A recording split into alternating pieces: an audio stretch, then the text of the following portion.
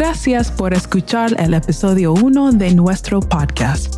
Para el episodio 2, los estudiantes querían hacer un episodio de ASMR usando objetos encontrados en el salón de clases.